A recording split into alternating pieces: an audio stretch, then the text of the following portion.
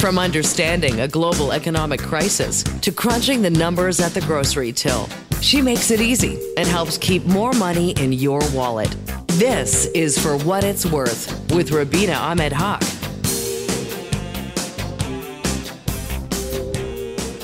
Welcome to a brand new episode of For What It's Worth. I am your host, Rubina Ahmed-Haq. I will be with you all this hour to talk about all the big personal finance stories of the week, all the workplace stories of the week that we need to be thinking about, especially going in to 2024. There is a lot that we are uncertain about: interest rates, salaries, job security, so many of these things that we're concerned about going into the new year. We'll be breaking those all down to really give you a good snapshot of what you can expect, at least from the beginning of 2024. I think it's always hard to predict what's coming up at the end of the year, but definitely the first quarter, so the first 3 months, we can make a good guesstimate of what we can expect for those first 3 months, and then that sort of lays out the rest of the year. We are in the thick of holiday shopping, and a lot of Canadians are out there spending money on things that they want to buy for their family and their loved ones. And retail sales are coming in a little bit slow, not surprising, because we are feeling the pinch of higher interest rates and inflation and the higher cost of living. And so that means a lot of us are scaling back. I know this year I scaled back big time. There was 1 year where I sort of went overboard. And since then, I've realized that's probably not the best thing to do, especially since I am a personal finance journalist and I'm always, talking about how we can save more and be a little bit more mindful of the money we spend. And so I felt a little bit guilty doing that 1 year. So I've really scaled back as well, too. Not in a way that's going to take away any holiday spirit, but definitely in a way that's going to make me feel a little bit more financially stable going into 2024. Now, a lot of us are shopping online, and I am an avid online shopper, like many of us in Canada. I mean, especially during the pandemic, most of us ramped up our online shopping. But I gotta say, I'm a little bit annoyed with the way online shopping is going for the last few months. Outside of the big guys, and we know who they are, we don't have to talk about them, that we order from, that are easily to return to. A lot of companies are sort of following these old school methods when it comes to online shopping. So I ordered a pair of pants and a jumpsuit from a store that I got. I ordered it online. I kept getting pushed the ad on Facebook. And I ordered it and it doesn't fit. I mean, it's way too long. I'm only 5'2", and this is like an ongoing issue for those of us who are petite, that even when we order petite, it's not really petite. So I had to return it. And I was really annoyed. That's going to cost me $25. So $15 I have to pay for the actual return, and a $10 fee they take to return it.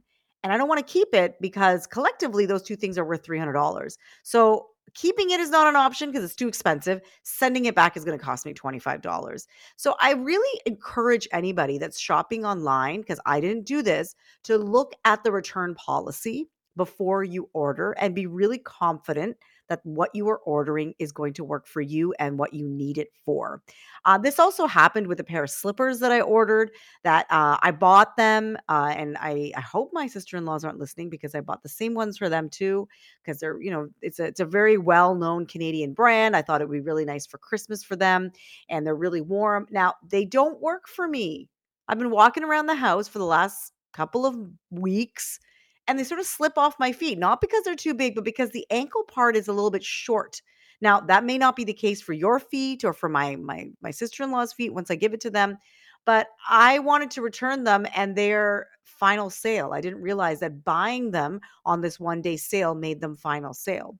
So these are just some things to think about, right? When you're buying stuff online, the company that you're buying for, what is their return policy? Will it cost you to send stuff back? And if you can get it in store, because now that stores are completely open, I encourage you to go and try it on first. Sometimes I like to order online because they may not have the size or the color that I need. I'm also a little bit weird about stuff that's been tried on 100 times at one store. So I feel like if I order online, I get the brand new version. So sometimes I'll do that. I'll try it on in store and then order it online, but I'm confident that that fits me. So I think that 2024, I'm going to scale back on my online shopping a little bit. I've been a little bit disappointed. There are also scams online that all of us need to avoid. There are two major ones that I read about this week that are just devastating, especially for families at this time of year that are trying to make ends meet, trying to do everything for the holidays, already struggling with the higher cost of living. One couple put something on Facebook. We've all done this, Facebook Marketplace. I've used it tons of times, trying to sell a stroller. And they said that they got an email, or rather a DM, that said, I'd like to buy it. So they said, okay, fine. Many of us have been through this. So they said, could you send a deposit? He said, can I send a deposit to hold it? And they said, sure. I mean, that's very common, especially if you buy something that's a little bit more expensive, which a stroller I think would be, send half the money to deposit it. So he sent this message to them. It had a QR code embedded, and they scanned the QR code and it went to what looked like their bank, and they put their information in. And from that, the person on the other end of that was able to transfer out a total of $10,000 in what they say mere moments from their bank account. So got access to their bank account, was able to move the money out. And so this is a cautionary tale for anybody that is purchasing or selling something online, Facebook Marketplace being one of the most robust places.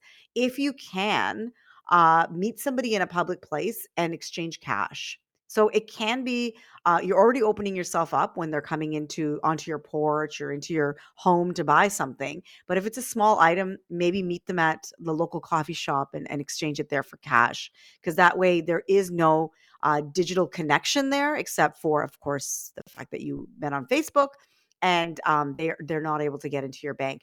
Another scam was someone thought they were buying a Christmas tree from this authentic site that is selling a tree that is supposed to be easier for seniors when it comes to fluffing out all the branches. And so she has arthritis, so she thought, "Oh, this is a good one for me." It's a little expensive, $950 American, and she said she paid $1,500 US. Totally fake company. Never got the tree. Money is gone.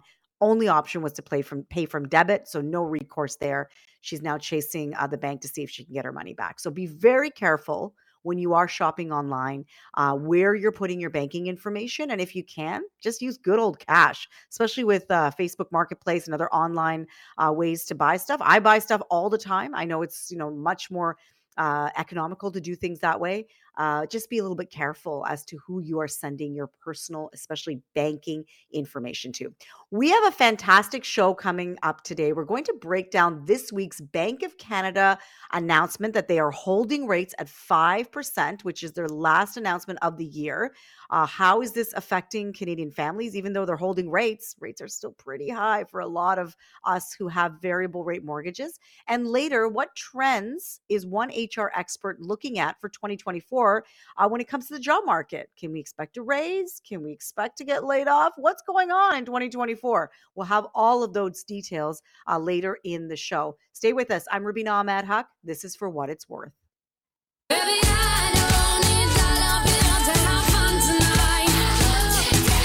You're listening to For What It's Worth with Rubina Ahmed-Haq.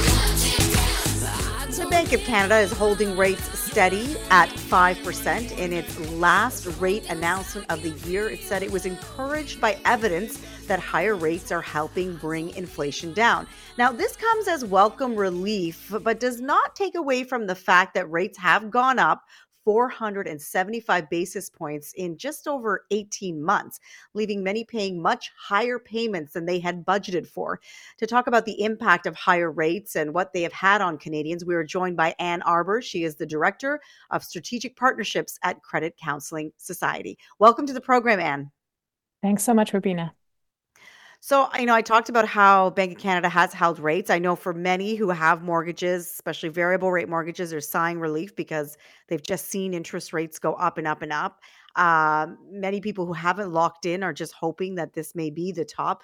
But from your perspective, higher interest rates, how are they affecting Canadians' day-to-day lives? Definitely, they're being affected when it comes time to renewing, and the added stress of a looming renewal and everything else that's going on in the economy in terms of the inflation that these interest rate hikes are meant to combat. So things like high grocery prices, we're seeing it at restaurants, we're seeing it at the gas pumps, all the places we call inflation where it hurts. And so, someone may be looking at these higher interest rates and all those things that you just mentioned. They're looking at maybe a payment increasing in 2024, maybe early 2025, because they're renewing their fixed rate mortgage, which they may, I'm sure, are very thankful for, but also worried about the fact that their payments are going to go up. What advice would you have for someone who's saying, wow, my payment's going to go up by 30-40% when I renew? How can I manage that when it happens? Yeah, absolutely. We're hearing people that are calling where their payments have doubled, in some cases tripled, and it can really have an effect on your monthly cash flow for sure. The biggest advice we can give off the top is to know your numbers and start to prepare now. So know where the pain points are going to be and where some choices will have to be made. And how can somebody even know what their numbers are? I mean, should we be just using today's interest rates to calculate what our payments might look like? I think that's a good place to start. I think, I'm not an economist, but if you read what the Bank of Canada is saying, they're looking at keeping, I haven't heard any indication of dropping, but they haven't given an indication that they're necessarily increasing things over the next year or so, or the next couple of reporting cycles. So I think you can take current rates and maybe, just to be conservative, add a little bit extra just to make sure, and see how that fits in with your cash flow now. Your financial institutions, and you can go online, there are all kinds of payment calculators to be able to estimate what those payments are going to be. But I think the real key comes to knowing your other numbers. So are you tracking what you're spending on a monthly basis or even a weekly basis? Do you know what you spend on groceries? Do you know what you spend to change out your snow tires or do an oil change? All those irregular expenses through a year, really having a handle on where your money is going day to day. It can sound really daunting, right? Write everything down for a number of months and figure out where the holes are, figure out where you're spending too much. What do you say to someone who says, that's just too much work for me? I don't want to sit down and write down every time I buy a coffee. Uh, that's not for me. What's your reaction to someone who has that kind of attitude towards budgets? Oh, I get it. Absolutely. I think the reality is, though, there are so many easy tools out there to help you, whether you're a pen and paper type person and writing that out, or whether, you love a good spreadsheet, and many of us do. But there are also all kinds of tracking apps. Most financial institutions have them now. People can just, if you're using your debit card on a regular basis, just doing a quick scan on your online banking and you'll see where things are at. It's really picking a couple of categories that you think that your spidey sense is telling you those are the places where there are holes, and keeping track on those. You know your fixed costs for a month. You know your phone bill. You know your internet, your mortgage, those kinds of things. It's really the variable expenses, the once in a while things. So pick two or three categories. Get really good at knowing where those monies are going, and if those aren't where the leaks are, where you thought they were, pick another two categories and take a look there.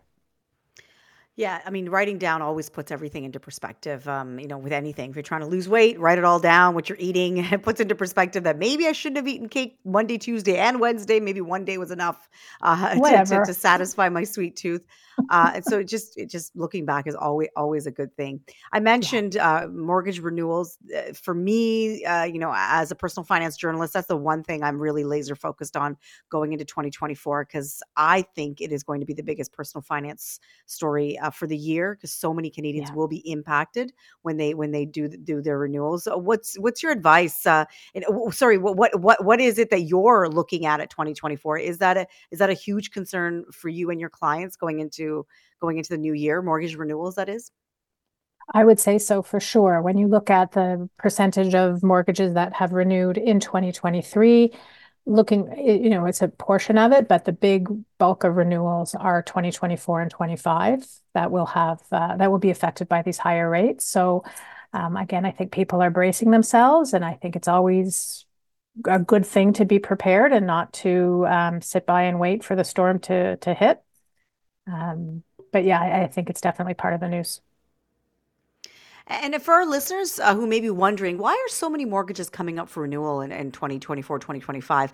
The reason that is because the real estate market was so hot in 2020, 2021, and just early 2022, really when prices peaked, more people took out bigger mortgages in order to get into a home. This was always also the depths of COVID. So many people moved from a smaller place into a bigger place thinking, well, this is how I'm going to work from now on. So I need more space. And because money was cheap, we were willing to borrow more and more. And so now all those mortgages, starting from those 2020 ones, because normally Canadians take 5-year terms, are coming up for renewal. If not now, then into 2024 and into 2025. So a lot of people have asked me, why are so many more mortgages coming up for renewal? That is the data. That's what it's showing us. And you work with Canadians all the time about their to help them with their personal finances, with their debt. Is there something more that needs to be done, especially from maybe a government perspective? I'm not sure which level, federal, provincial, or municipal, that can help individuals who are really struggling with their day-to-day bills? Well, that's a big question for a lot. We're keeping an eye as well on credit card rollover. So that portion of the credit cards that is not being paid off on a monthly basis. So people who are carrying bigger and bigger balances, and that comes at a very high interest rate. And also, if you're looking at the banks or the credit unions, any financial institution, in terms of the amount of money they're earmarking for potential loan losses in the next year or 2 years, that number is increasing. So I know that at the federal level, there is discussion with the financial institutions in terms of transparency around rates, transparency around lending practices, those kinds of things. I think the Financial Consumer Agency of Canada has tremendous resources for financial literacy, so to help people make those tools available so they can arm themselves and educate themselves. We, of course, have all kinds of resources available to people. I think off the top that's just that emphasis on understanding your finances. So whether at the provincial level, that goes into the school curriculum some more. I hear over and over again, every party I go to, wow, what you do is amazing. Everybody should learn this in school. I don't disagree. So I guess at the provincial level, emphasizing financial literacy education, and at the federal level, just greater transparency and greater support of education. We're speaking to Anne Arbour. She is the Director of Strategic Partnerships at Credit Counselling Society. And we are in the thick of holiday shopping. Many Canadians are trying to get that last minute gift for their loved ones. What's your advice for someone just feeling overwhelmed, not just by the work that comes during this time of year, but by the financial burden that many of us carry because we want to make it so special for our family? I think understanding what special means, and special doesn't mean being stressed out. So if you can look ahead to how you want to feel in January and February and try and channel that energy of being relaxed and understanding that special is time with family and time with friends, not necessarily the material items. So looking for new ways to do things together. Yeah, I think that's just been the theme since the pandemic, basically, is that it's more about togetherness than about the giving of expensive gifts. And thank you so much for joining us today, getting your take on what you expect from 2024 and how Canadians are managing these higher interest rates. Even though we didn't see a rate increase this week, that doesn't mean that Canadians aren't still suffering with higher payments. Absolutely. Thanks, Rubina. Thanks for coming on. That's Anne Arbour. She's Director of Strategic Partnerships at Credit Counselling Society. When we come back, what can we expect from our job in 2024? We have an HR expert on next to talk about what trends she's expecting in the new year. I'm Rubina Ahmed-Haq, and this is For What It's Worth.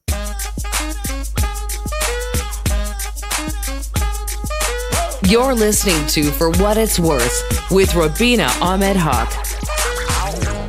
2024 is almost here, and there are a number of workplace trends experts say employers have to prepare for. According to HR expert and founder and principal of Candido Consulting Group, Janet Candido herself, there are several areas businesses have to focus on going into the new year, including how to retain workers in this challenging labor market, and how to manage requests for compensation. So, what does this mean to us, the employees? To talk about this and more, we are joined now by Janet Candido. Hi, welcome to the program, Janet. Thank you. Hi, Rubina. So glad that you are here because many of us are looking towards 2024. Cost of living is still high. Interest rates are remaining high, even though they didn't raise rates this week again, but still remaining high going into the new year compared to just just a year and a half ago. How are employees, from your perspective, feeling about 2024 and their job security? Yeah, I think they're feeling pretty trepidatious. I mean, it depends on what cohort you belong to, because I don't think there is a one-size-fits-all answer to anything anymore. But certainly employees who have mortgages or rent to pay are concerned now. I mean, last week, CBC, or earlier this week, they announced fairly significant layoffs. People are concerned about their own job security. So yeah, there's concern. But the younger ones don't seem to be as concerned, but they don't have the financial issues to deal with. Yeah, I mean, I feel like no matter what age you are, the cost of living is impacting you. So for younger people, for example, they're worried about their ability to save money for a home. They're really worried about ability to pay off their student debts. And then we've got millennials, so more 30 and 40-year-olds worried about just the making mortgage payments, and then older Canadians worried about retirement. So there seems to be an issue that's really plaguing each sort of working cohort across Canada. What can employers do to prepare for these trends that we're likely going to see in 2024? How can they prepare to deal with the kind of questions that their employees are going to have in the new year?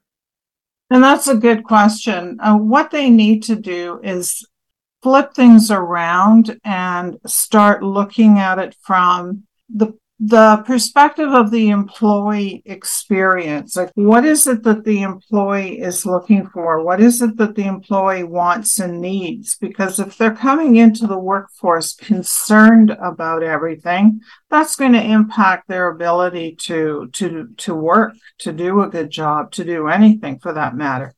So being able to support them, making sure that they've got the opportunity to develop the skills that they need to address the issues in the workplace, particularly things like, being able to deal with all of the technology changes and the importance of being able to deal with the more data-driven decision-making that is going to impact everyone. You mentioned, Janet, how, there are already talks of layoffs. We've heard so many in the technical industry, with Amazon, Facebook, all Meta, I guess I should say, announcing layoffs. And now we're hearing a major media corporation laying off 10% of their workforce.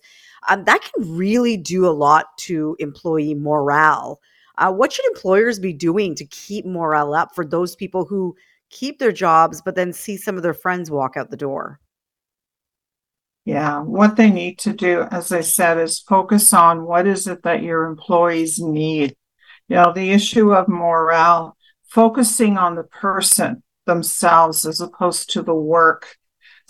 Thinking about the individual as opposed to the collective, and what is it that their employees need to be supported, right? There are some simple things like having more social connection so that employees feel more like a part of the organization, but also things like helping them to develop their skills, because that'll work for them in their current job. It'll also work if they need to find another job.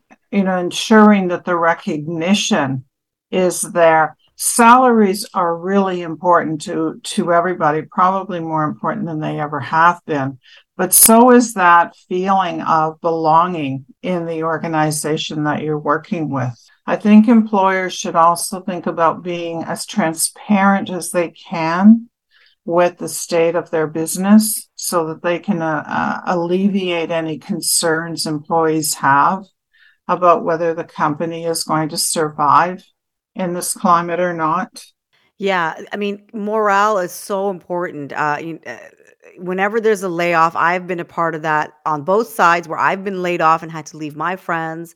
And then they tell me later how it's so depressing to see all these friends walk out the door. And then I've been on the other side of it where I've seen my own friends, because you make good connections at work, especially when we used to work 5 days in office every day.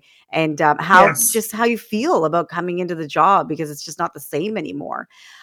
You outlined 4 places that employers should be focusing on. You've been talking about a couple of them, but one of the ones that I was really interested in talking about was addressing the labor and skills shortage and how what you say quiet hiring can help. What is quiet hiring, Janet?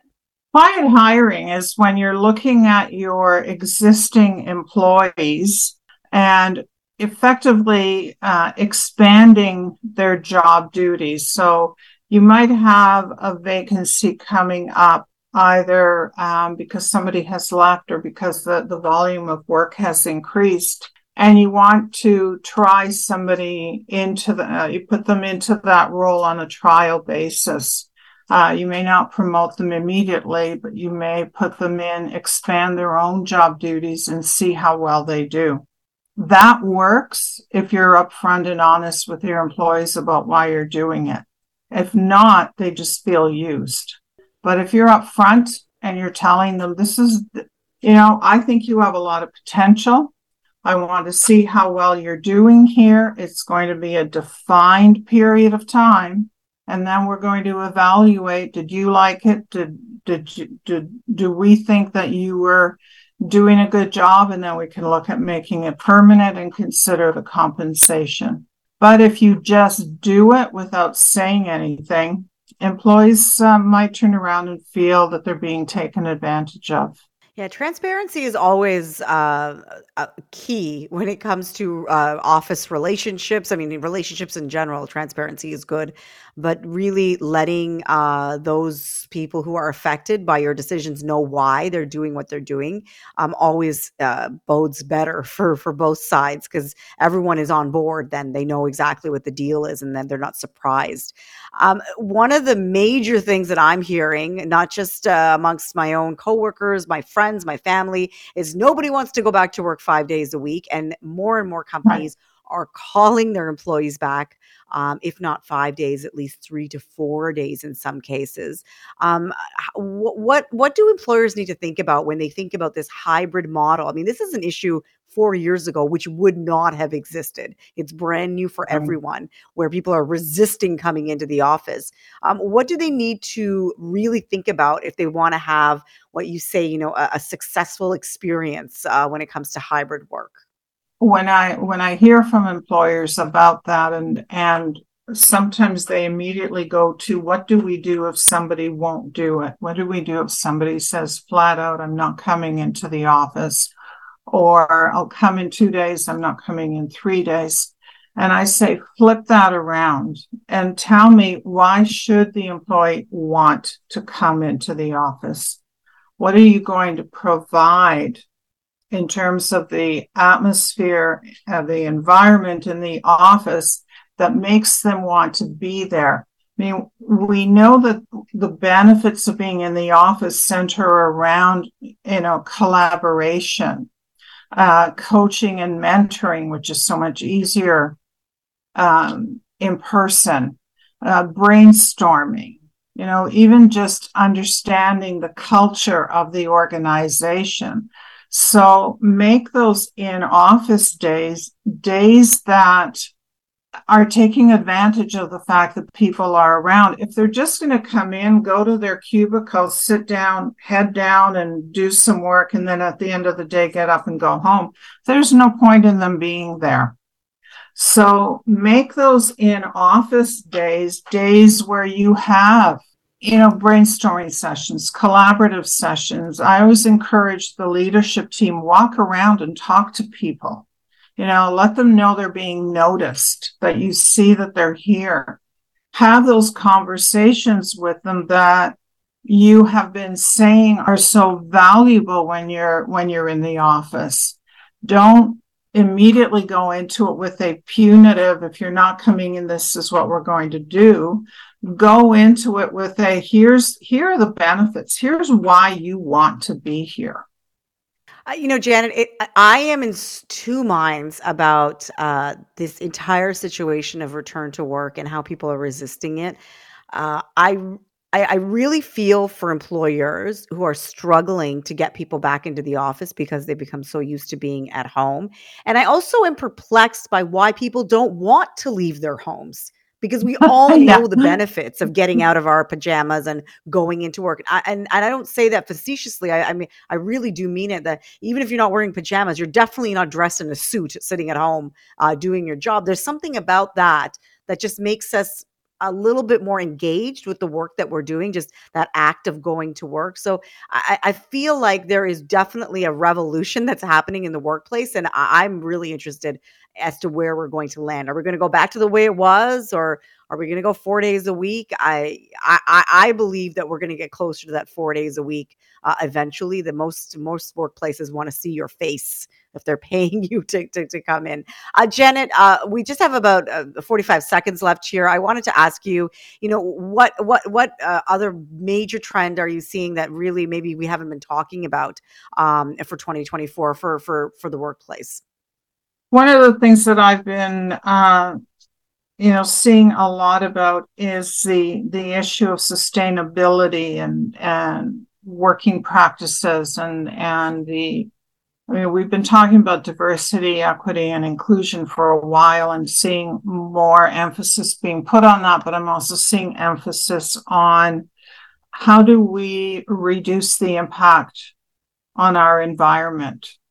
How are we doing either with our procurement, even just with the basics in the office, and all the paper we can generate and all the garbage we generate. So I am seeing quite an emphasis on what I'm calling sustainable working practices. Janet, thank you so much for joining us today and getting us up to date on what we can expect for 2024. And I really appreciate your time. Thank you for having me. That's Janet Candido. She is the founder and principal of Candido Consulting Group and an HR expert.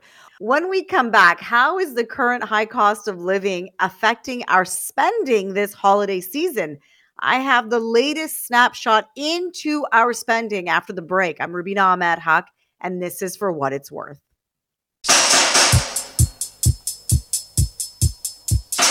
From understanding a global economic crisis to crunching the numbers at the grocery till, you're listening to For What It's Worth with Rubina Ahmed-Haq.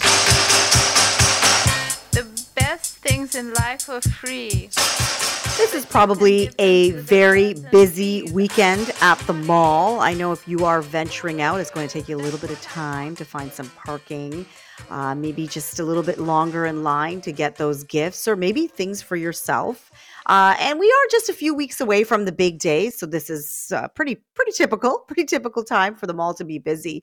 But we are hearing from surveys and from retail sales numbers from Statistics Canada that Canadians are not spending as much as they have in years prior. Now, a lot of that has to do with the cost of living. Many of us are cutting back. We're not putting as much money into our gifts, or maybe scaling a little bit back on how much hosting we're doing. But this can have a major impact on retailers who do depend on this time of year to make up their profits, to make up their sales. Toys R Us, for example, is saying that people are definitely more in the mood to come and grab a deal and leave. So before it would be that a store would advertise a door crasher or a big deal, and a customer would go in, they would buy that door crasher if it was available, and then they would buy a number of other things that they expected to buy for their family because they're in the store anyways. So people are changing their habits. They're just going in and getting the deal and coming back. Often retailers call these loss leaders. So they sell something at a loss just to get people through the door. But because we're all watching how much we spend, we're actually not getting tempted by all the extras. And we're spending less on everything from travel, apparel, electronics, entertainment, toys. Even when we eat out at a restaurant. This is a new survey that was done by KPMG of more than 1,500 Canadians. They were questioned about, whether they're being more cautious about spending money this year compared to years prior. And most of us said that we are, because everything has become so expensive and it doesn't make sense to go out there and really just blow our budgets and worry about it in January, because that can really set us up for financial disaster, because then there's that credit card bill that comes and everything else kicks in. We get paid a little bit less starting in January because CPP and EI payments start from January. Most of us have them done by June, but that definitely takes some money off of your paycheck, a little bit lower than what you had it in December. And so all of those things culminate into people just feeling a little bit blue over January. So in order to combat that, many are scaling back, not wanting to get those big credit card bills, and spending a little bit less. If you are out there shopping right now, definitely, all the things that we have been talking about and all that cautionary stuff I talked about at the beginning of the show of being careful of online scams. And if you are doing online shopping, even legitimately, make sure you check out what their return policy is, because some of them can be pretty infuriating. Frustrating, because I can never say that word. So frustrating that you have to pay to return something. So I'm just really going back to old school mall shopping for the last bit of my shopping that I have to do, so that I can make sure that what it is what it is, and it's the color I want, it's the thing I want, and I can return it easily because the store is local, rather than having to package it up and return it and pay for the privilege to do that. This has been a really interesting show, really looking ahead to what we can expect from our job in 2024. A lot of cuts being announced across most industries as businesses try to scale back, because as they are also dealing with a higher cost of doing business. And Janet Candido, an HR expert, talked about how she's seeing 4 major trends going into 2024. So she says employers have to really beef up their employee engagement so that they can get better, success out of their employees that are coming back into the office. They have to address labor and skills shortages and really try to use the workforce they have by either paying them more, giving them more responsibility, giving them a promotion. So rather than hiring someone new, beef up the labor market that you already have. Helping, this is one thing we didn't get to, but she did send me some notes earlier, helping develop soft skills for younger employees. So how to make a presentation, how to deal with conflict at work, how to ask for a raise. These are soft skills that we only learn when we're in the office. And this is why I'm a big advocate of getting back in the office. So yes, it's great to be able to work from home one day, maybe 2 days a week. But generally speaking, especially if you're a young person, you should be in the office and really polishing up those skills. And then also thinking about hybrid work. I mean, 4 or 5 years ago, never would we have thought about letting somebody work from home, letting employees work from home one day a week. And now that is an absolute reality. Nobody wants to be in the office 5 days a week. Most want to be there 3, maximum 4 days. They want at least one day off where they can do stuff from home. And there is definitely a benefit of that as well. And so what does that look like for employers going forward? And so that's what she says will be the focus for 2024. And most surveys show that we will not be seeing major salary increases. And that is, again, because of the higher cost of doing business. Talking to Anne Arbour as well of how we can prepare for 2024. She's with Credit Counselling Society with higher interest rates. If you are one of the millions that will be renewing their fixed rate mortgage in the new year, you really need to do the math now as to what those payments are going to look like. And if they are unaffordable, you need to start making some lifestyle changes. I am not the personal finance journalist that's going to say to you, hey, do this to get more.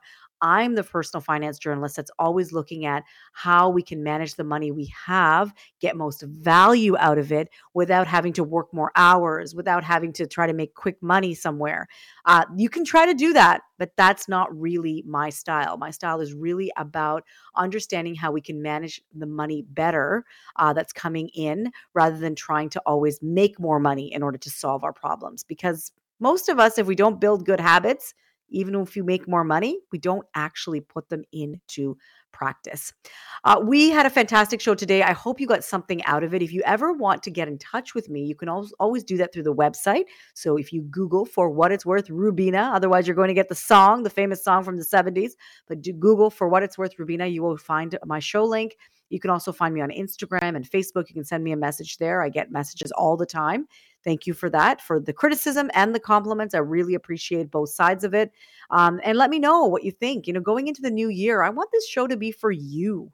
What do you want to hear about? What's something that you haven't heard on this program that you would really appreciate?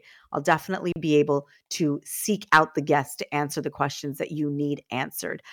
Thanks to you, the listener. We will be back here next week, same time, same place. Thanks to James Petrovic, our technical producer. I'm Rubina Ahmed-Haq, and this is For What It's Worth.